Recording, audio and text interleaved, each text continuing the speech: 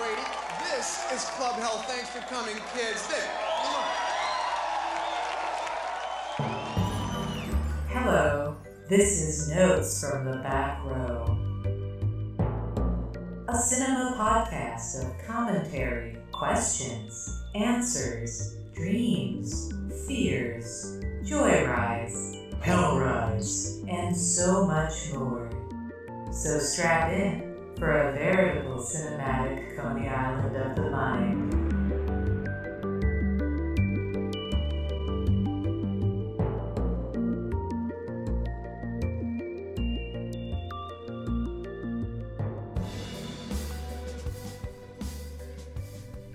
Greetings and welcome to episode 3 of Notes from the Back Row, an alternative movie podcast brought to you by a bunch of weirdos.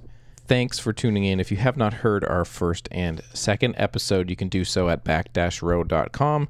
Our first episode is a really great roundtable discussion about Jeff Goldblum and some of his work. And our second episode is a bit of a potpourri of different segments, one from each host.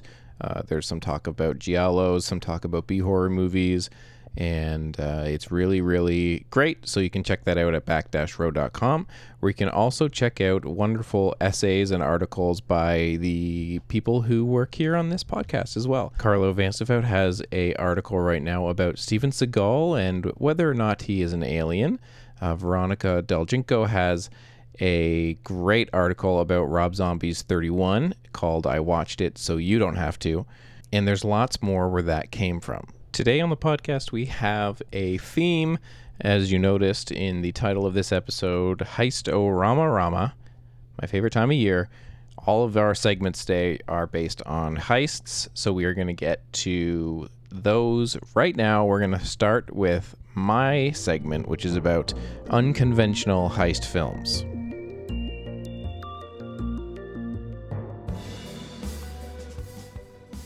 Hello and welcome to my segment of our Heist-O Rama Rama, and I am going to be offering you listeners up a double feature of sorts, and it is of unconventional heists. And in order to start off my segment on unconventional heists, I thought it would make a bit of sense just to do a super quick recap on the heist film in general. Webster's Dictionary defines the heist film as... Just kidding, I'm not actually going to do that kind of a definition, but anyway, the heist film, a subgenre of crime films, as Wikipedia tells me, generally focuses on the planning and execution of some kind of theft, some kind of stolen jewels, or some kind of breaking and entering into a bank, and it, I think, puts so much focus on that planning and execution that one of the elements in my mind that make the heist film so interesting is that it almost becomes a kind of hangout film where you're spending so much time with the planning that you're getting to know these people, you're getting to understand them as people, so that when it becomes a very twisty, double, triple crossing, rug pull kind of a movie, it is that much more interesting, that much more entertaining.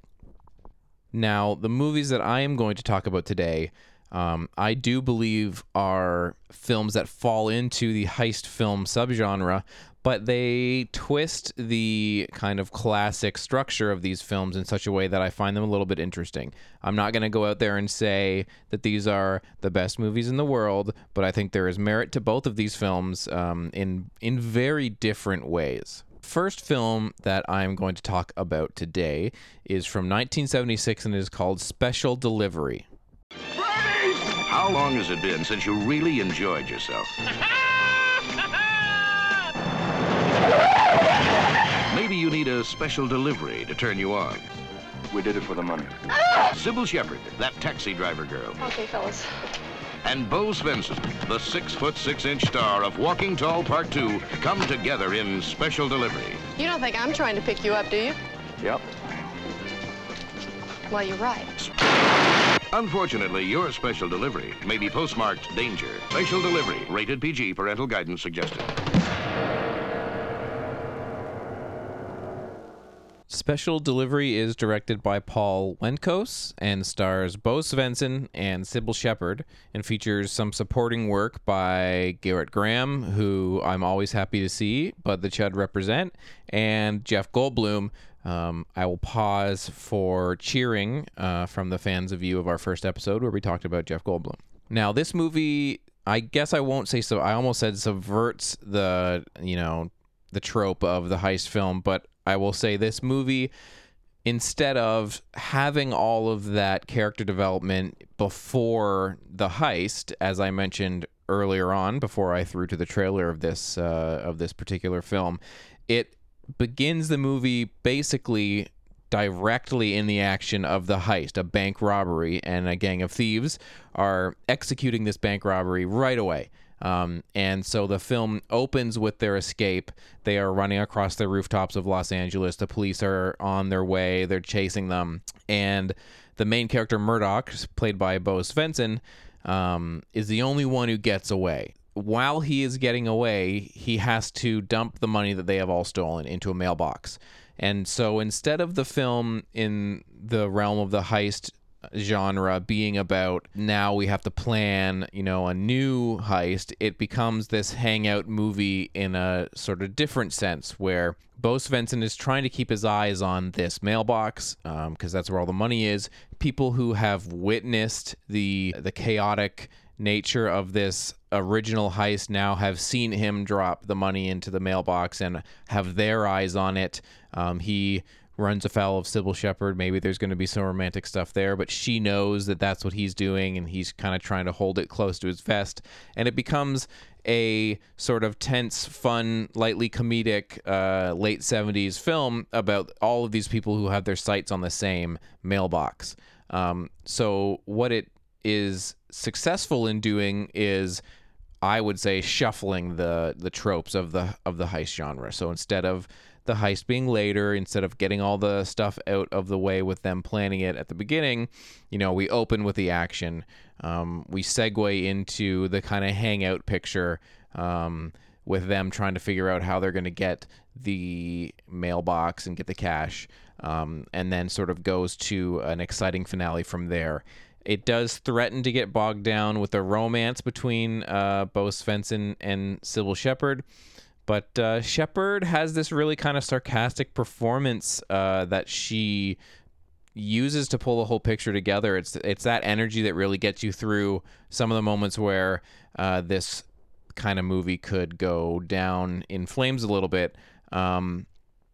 The stuff with Gerrit Graham and Jeff Goldblum, they're these punks who are causing all these problems in the neighborhood. And, Jeff Goldblum, it's an early appearance for him, so he still is kind of coasting off that almost dangerous appeal where he's maybe gonna assault Sybil Shepherd in one scene, and that stuff is a little bit like, okay, this is what it is, and it's nice to see them in this movie, but it's a little bit of a sort of sidetrack. The director, Paul Wenkos, I mentioned earlier, he worked in television a lot.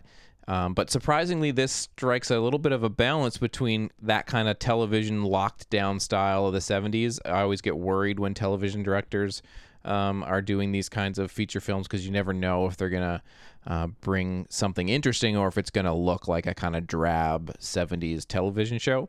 But there's some interesting handheld and experimental shots kind of going in here with some of the editing in particular. So in one way that this movie is able to get around the tropes of that opening planning and character development is it uses that heist with crosscuts back to Vietnam to fill in our crew's backstory.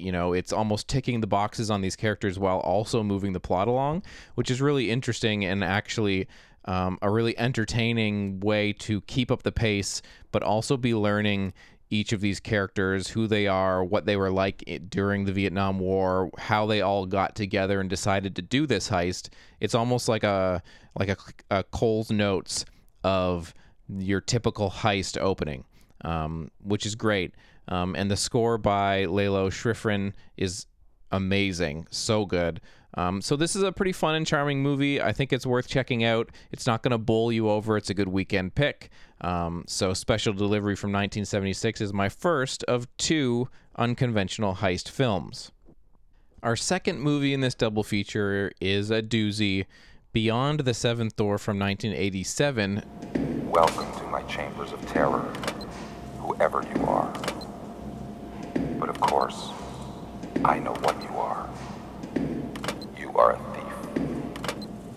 A burglar who has trespassed on my property to steal my famous treasure. So go ahead, get it.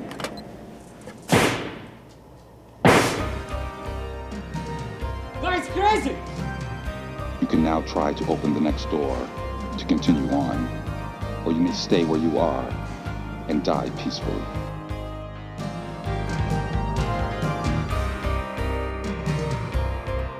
Directed by Bozidar D. Benedict. This is a Canadian film, very close to my heart. It stars Lazar Rockwood and Bonnie Beck, as well as Ben Kerr and Gary Friedman. And it is so good. I don't know how to explain it. Maybe good in quotes. But I love this movie. It is outsider cinema in a way that I think listeners of this show will probably enjoy. It is about an ex-con who comes out of jail, and his girlfriend decides to ask him to rob a castle, which is Toronto's Casa Loma, which is always awesome to see as somebody that lives in Toronto. This movie is shot all in Toronto, and it's so fascinating to me. But the way that this fits into the unconventional heist genre, in my opinion, is it's kind of a reverse... I almost want to say it's a reverse Siege film, but it's not really. So basically, the gist of what happens is they break in to this castle and are immediately trapped. They get locked in, and it becomes a almost proto-cube escape movie where they are trying to get through these puzzle-filled rooms without dying and still get the money at the end. They're still kind of treating this as a heist. They need to get through these doors, these rooms, in order to get their prize without dying. Now, Lazar Rockwood's performance in this film is one of the great non-performances. It is so out there and entertaining. I don't like it. I don't like it at all! Stop it, Randy! Stop right now! It's just phenomenal. And let me be completely open and honest here. This isn't a movie that I find, hilarious to laugh at. It is certainly funny for reasons that the movie does not want to be. But the thing that I love about this kind of movie is it is such a grassroots production, such a sort of labor of love of the people involved, that even though it's not a quality film, even though it fails in certain regards, including acting, it becomes so entertaining and so endearing just to watch. Chud Buddy and co-host of Notes from the Back Row, Carlo, reviewed this and really enjoyed it. He said it was a perfect little nugget of Z-grade high-concept nonsense. And I often say that this film has a bit of that kind of shot-on-video level of dreamy weirdness. So there's a scene of unscrewing this screw of some kind of grate on the wall, and they just hold on unscrewing this screw forever. It is just ridiculous, and you don't understand what was going on in their minds. Then you also get scenes like the two main characters are going to have sex, and so it fades out on a shot of a dead guy who's slumped in the corner, I guess, watching them have sex. Just like, okay, we'll fade out on this, super romantic. But I do believe that it is kind of an interesting twist on the heist film. It involves the planning of the heist. It involves the, hey, I have this really interesting idea. I have this really, foolproof plan to break into Casa Loma and steal the money inside, that my boss is this rich man he'll never know. And it also includes some rug pulling double cross style twists. So it includes these sort of tropes of the genre, but also for many other reasons, is just so bizarre and entertaining and head-scratching. I can't help but recommend it and hope that people check this Canadian bizarre little nugget out. And there is a DVD. I was lucky enough to be able to sit in and help record the commentary for that disc from Intervision. And so I hope everybody would check that out. It is fascinating. You'll learn so much listening to the commentary.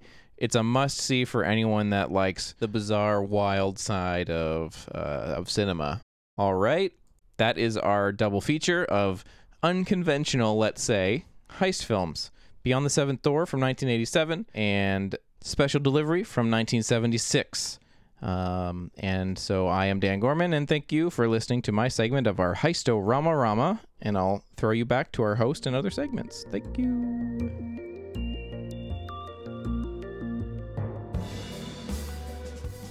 And now Veronica will take us through another double feature of heists in our Heist-O-Rama Rama, with one underseen film and one that you might remember from the 90s. It's Heist Week here at Back Row, a genre that I, for one, really, really love.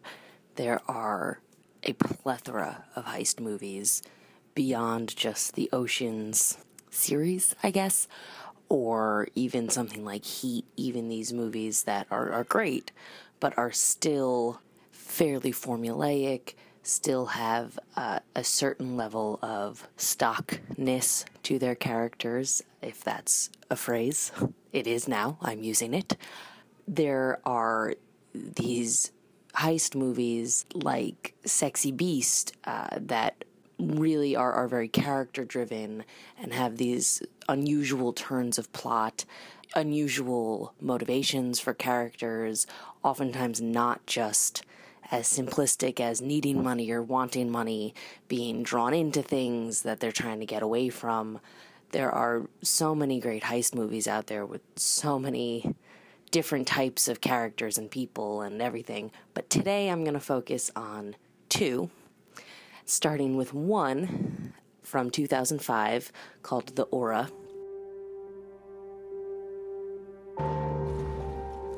But when an innocent hunting trip turns deadly,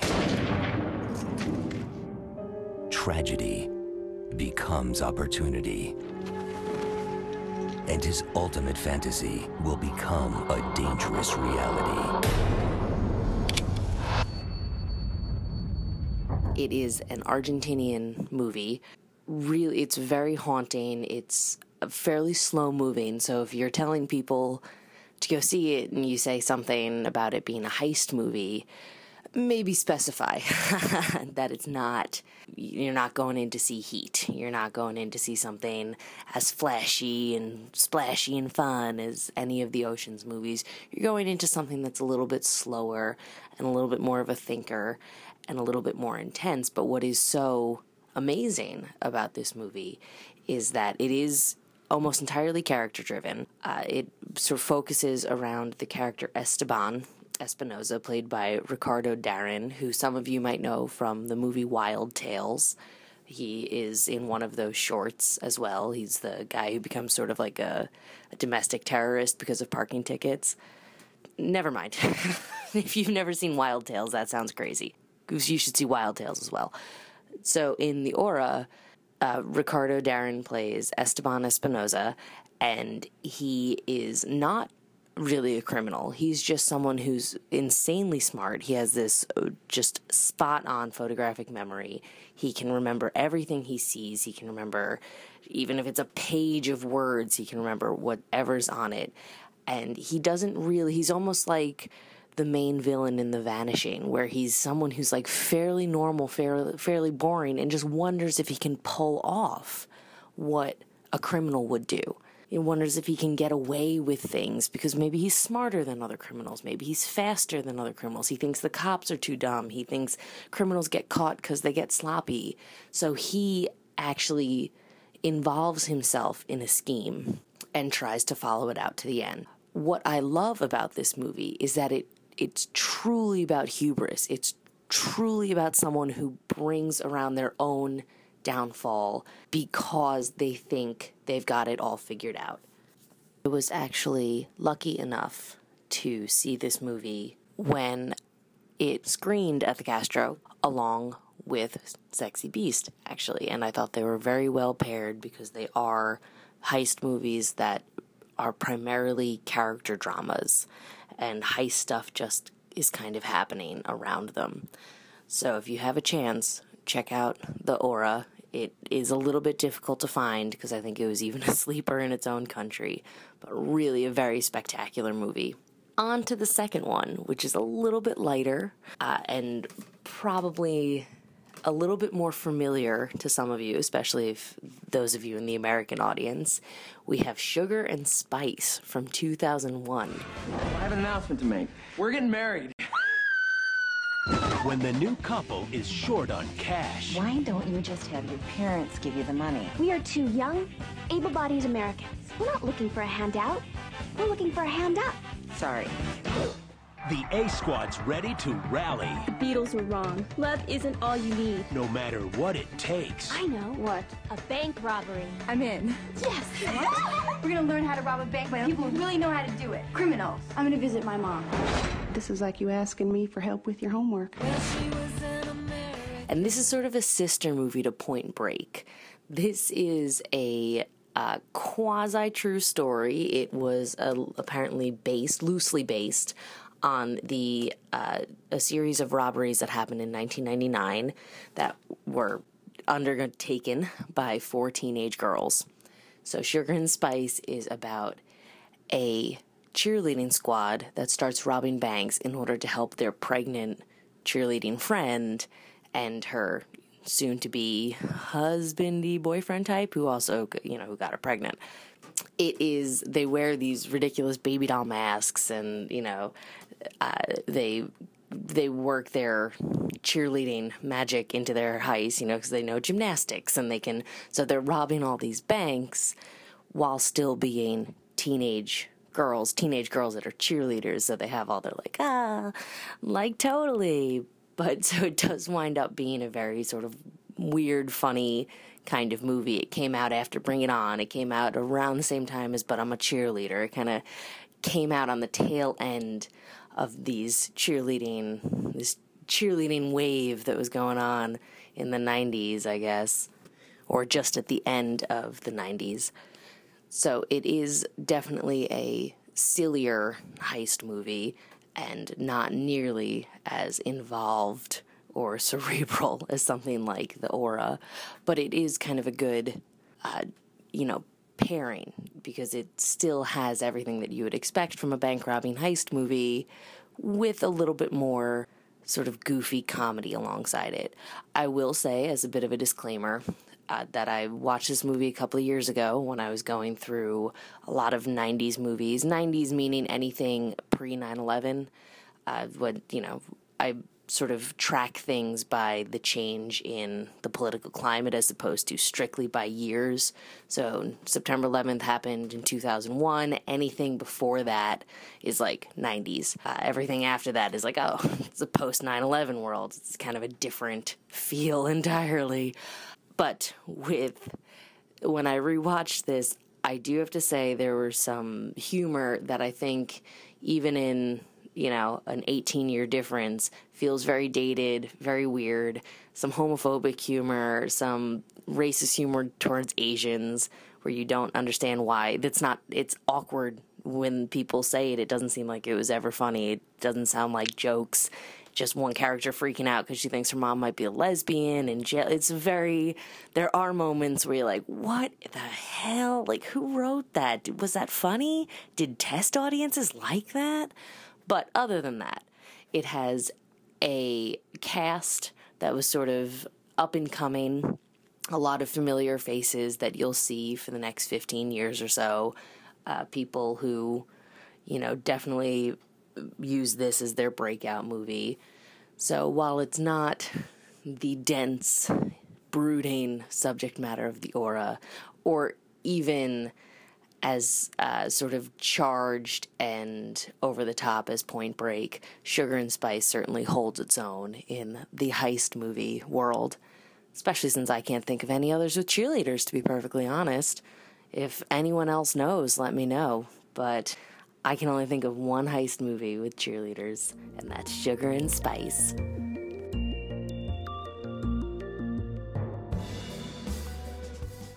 And from here, we move on to Jenna, who presents a film that I know the name of because of an album I love more than the movie itself, and I can't wait to hear all about The Hot Rock. Something we don't often see in heist movies is true failure. Of course, in most heist films, there's plenty of close calls that keep the tension moving, but out-and-out failure is a little more rare. That's one of the aspects of 1972's The Hot Rock that makes it so endearing. Directed by Peter Yates, The Hot Rock is a charming heist film that starts out pretty same-samey as far as slick white guys trying to steal something expensive goes, and then sort of unravels as they need to deal with various mistakes that they make along the way. There's a guaranteed return, and that's good. But the guarantor is a Musa, and a Musa's a rookie, and that's bad. Sure, you've driven one of these things before, right? I don't want to know the answer, neither does he. Here, Spot! It's the wrong route! The film starts with John Dortmunder, played by Robert Redford, getting out of jail and being approached by his brother-in-law Andy, who's played by George Segal, on just doing one more job.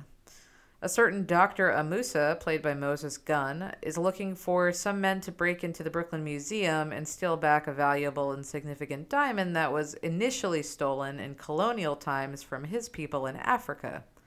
Already a pretty wholesome plot. But why do we have to give it to this Amusa? It sounds like it's worth more than 100,000. One little problem is that Amusa knows who me and Dortmunder are. And since the stone is this big symbolic thing, I'm not all that anxious to have an entire African nation after my ass, if you don't mind. Blowguns and poison arrows, no thanks. I think they're a little more modern now, Andrew. Is that supposed to make me feel better? Tommy guns and airplanes? After an initial back and forth, John and Andy recruit Stan, played by Ron Liebman, who's a driver, whose passion for cars and slightly manic energy reminded me of Jerry Reed's Cletus in Smokey and the Bandit.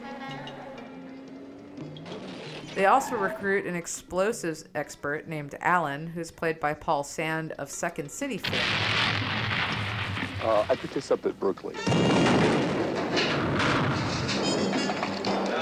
Sir, bombs. The bombs in the street, sir. It's a revolution. There are several twists and turns in this film, and the more it moves along, the more low-key surreal it gets. You get everything from car chases to helicopter police station breakouts to fake car accidents, huge explosions, elevator shaft interrogations, and even hypnotic triggers. When this man says to you the words, Afghanistan, Bananistan, you will do exactly what he tells you to do.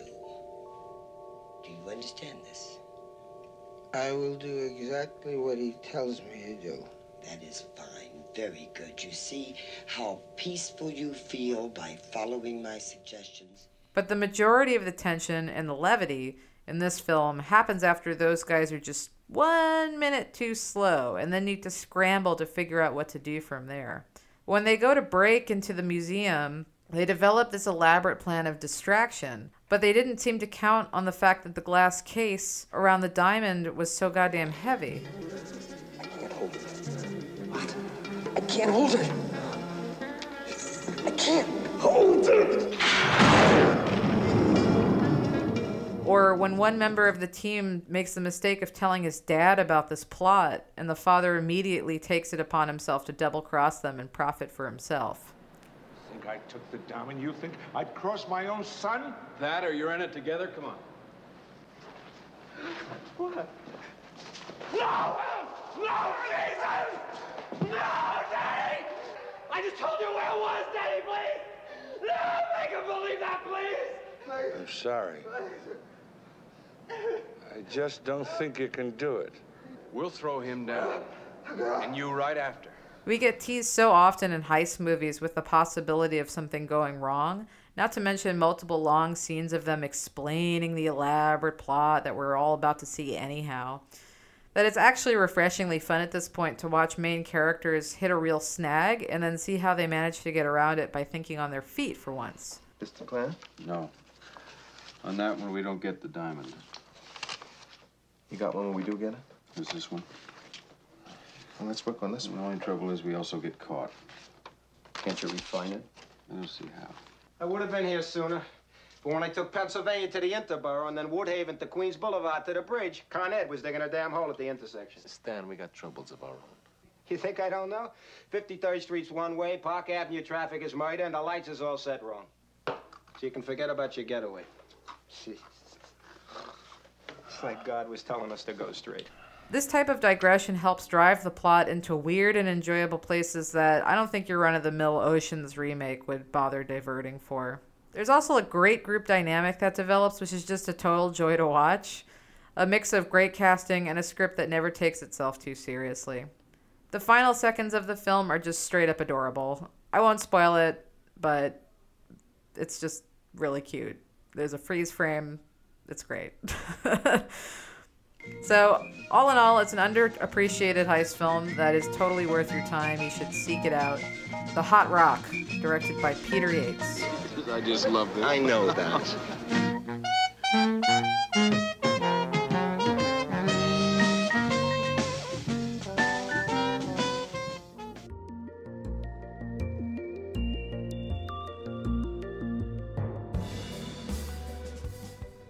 And finally, of course, Carlo is taking us straight up into space for a look at maybe our silliest movie of the week. Take it away, Carlo.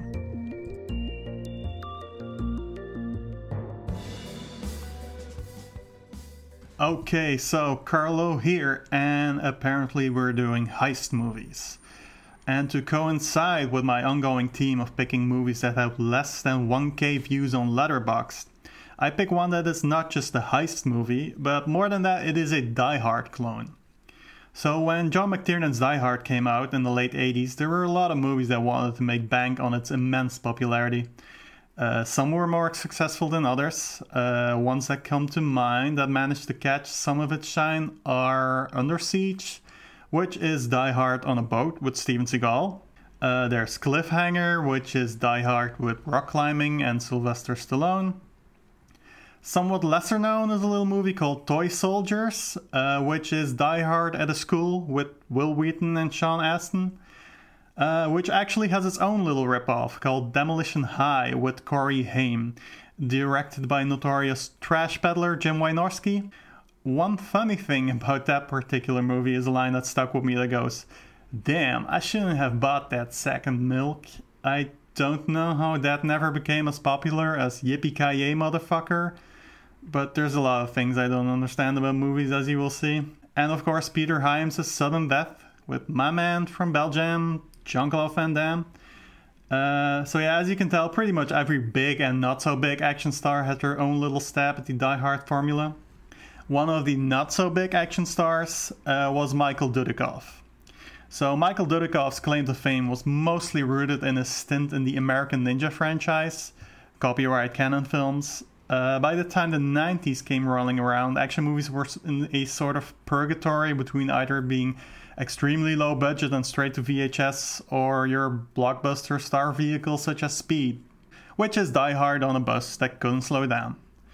One such low-budget straight-to-VHS piece of shit that I enjoyed for obvious reasons is Cyberjack, aka Virtual Assassin. Cyberjack, the latest in high technology, and they want it. A world of computers now controlled by the will of one man. Starring Michael Dudikoff as Nick James, Brian James as Nassim, Suki Kaiser as Alex, and John Cuthbert as Devon. Officer James. Welcome back. Cyberjack, high-tech thieves of the future, coming soon. Of course, starring Michael Dudikoff, and I'm sure a very in-character performance by Brian James. Now, if that name doesn't ring a bell, I don't necessarily blame you, but then his face is so distinct and his resume so enormous that I'm sure you've seen him in something. His most known role is Leon Kowalski, which is the character that is the replicant, spoiler alert, that gets questioned in the opening minutes of Blade Runner. So anyway, Cyberjack is what I like to call a computer-generated Die Hard clone. The plot summary, and I'm reading this directly from Letterboxd, because fuck if I remember the details, goes as follows. In the near future, Nassim, a terrorist leader, storms a computer company headquarters. His aim is a deadly computer virus that could bring him world domination. Nick James, company janitor and ex-police officer, will get in his way. So yeah, that's a brilliant piece of writing, but just about what this movie deserves.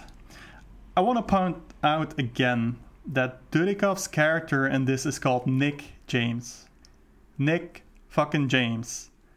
Look, the fact that he never once says, "I'm Nick James, bitch," it's a crime against humanity that I'll gladly overlook. Moving on, so it being the 90s and all, mid-90s specifically, computer effects were like the hottest and most undeveloped piece of black magic that Hollywood had gotten their hands on. So you better believe there's a ton of CG hemorrhoids floating around this film. You're not watching Cyberjack for the plot. You're watching it because you can see the alcohol fumes wafting from Dudikoff as he's watching a virtual reality girl do a sexy striptease, while the building he's supposed to be guarding is in the middle of a hostile takeover by Brian James, who looks like the love child of 2018 Dolly Parton and Expendable Stallone. So yeah, based on that and the kind of person you are, I've managed to either pique your interest or make you skip to the next segment in this podcast. Heck, if I'm being totally honest, this movie is pretty hard to recommend even for me, despite the fact that I liked it. I'm totally willing to admit I watched this shit on YouTube, and for reasons I've stated before, it just made me chuckle. So there you have it, and there you can leave it. Peace out.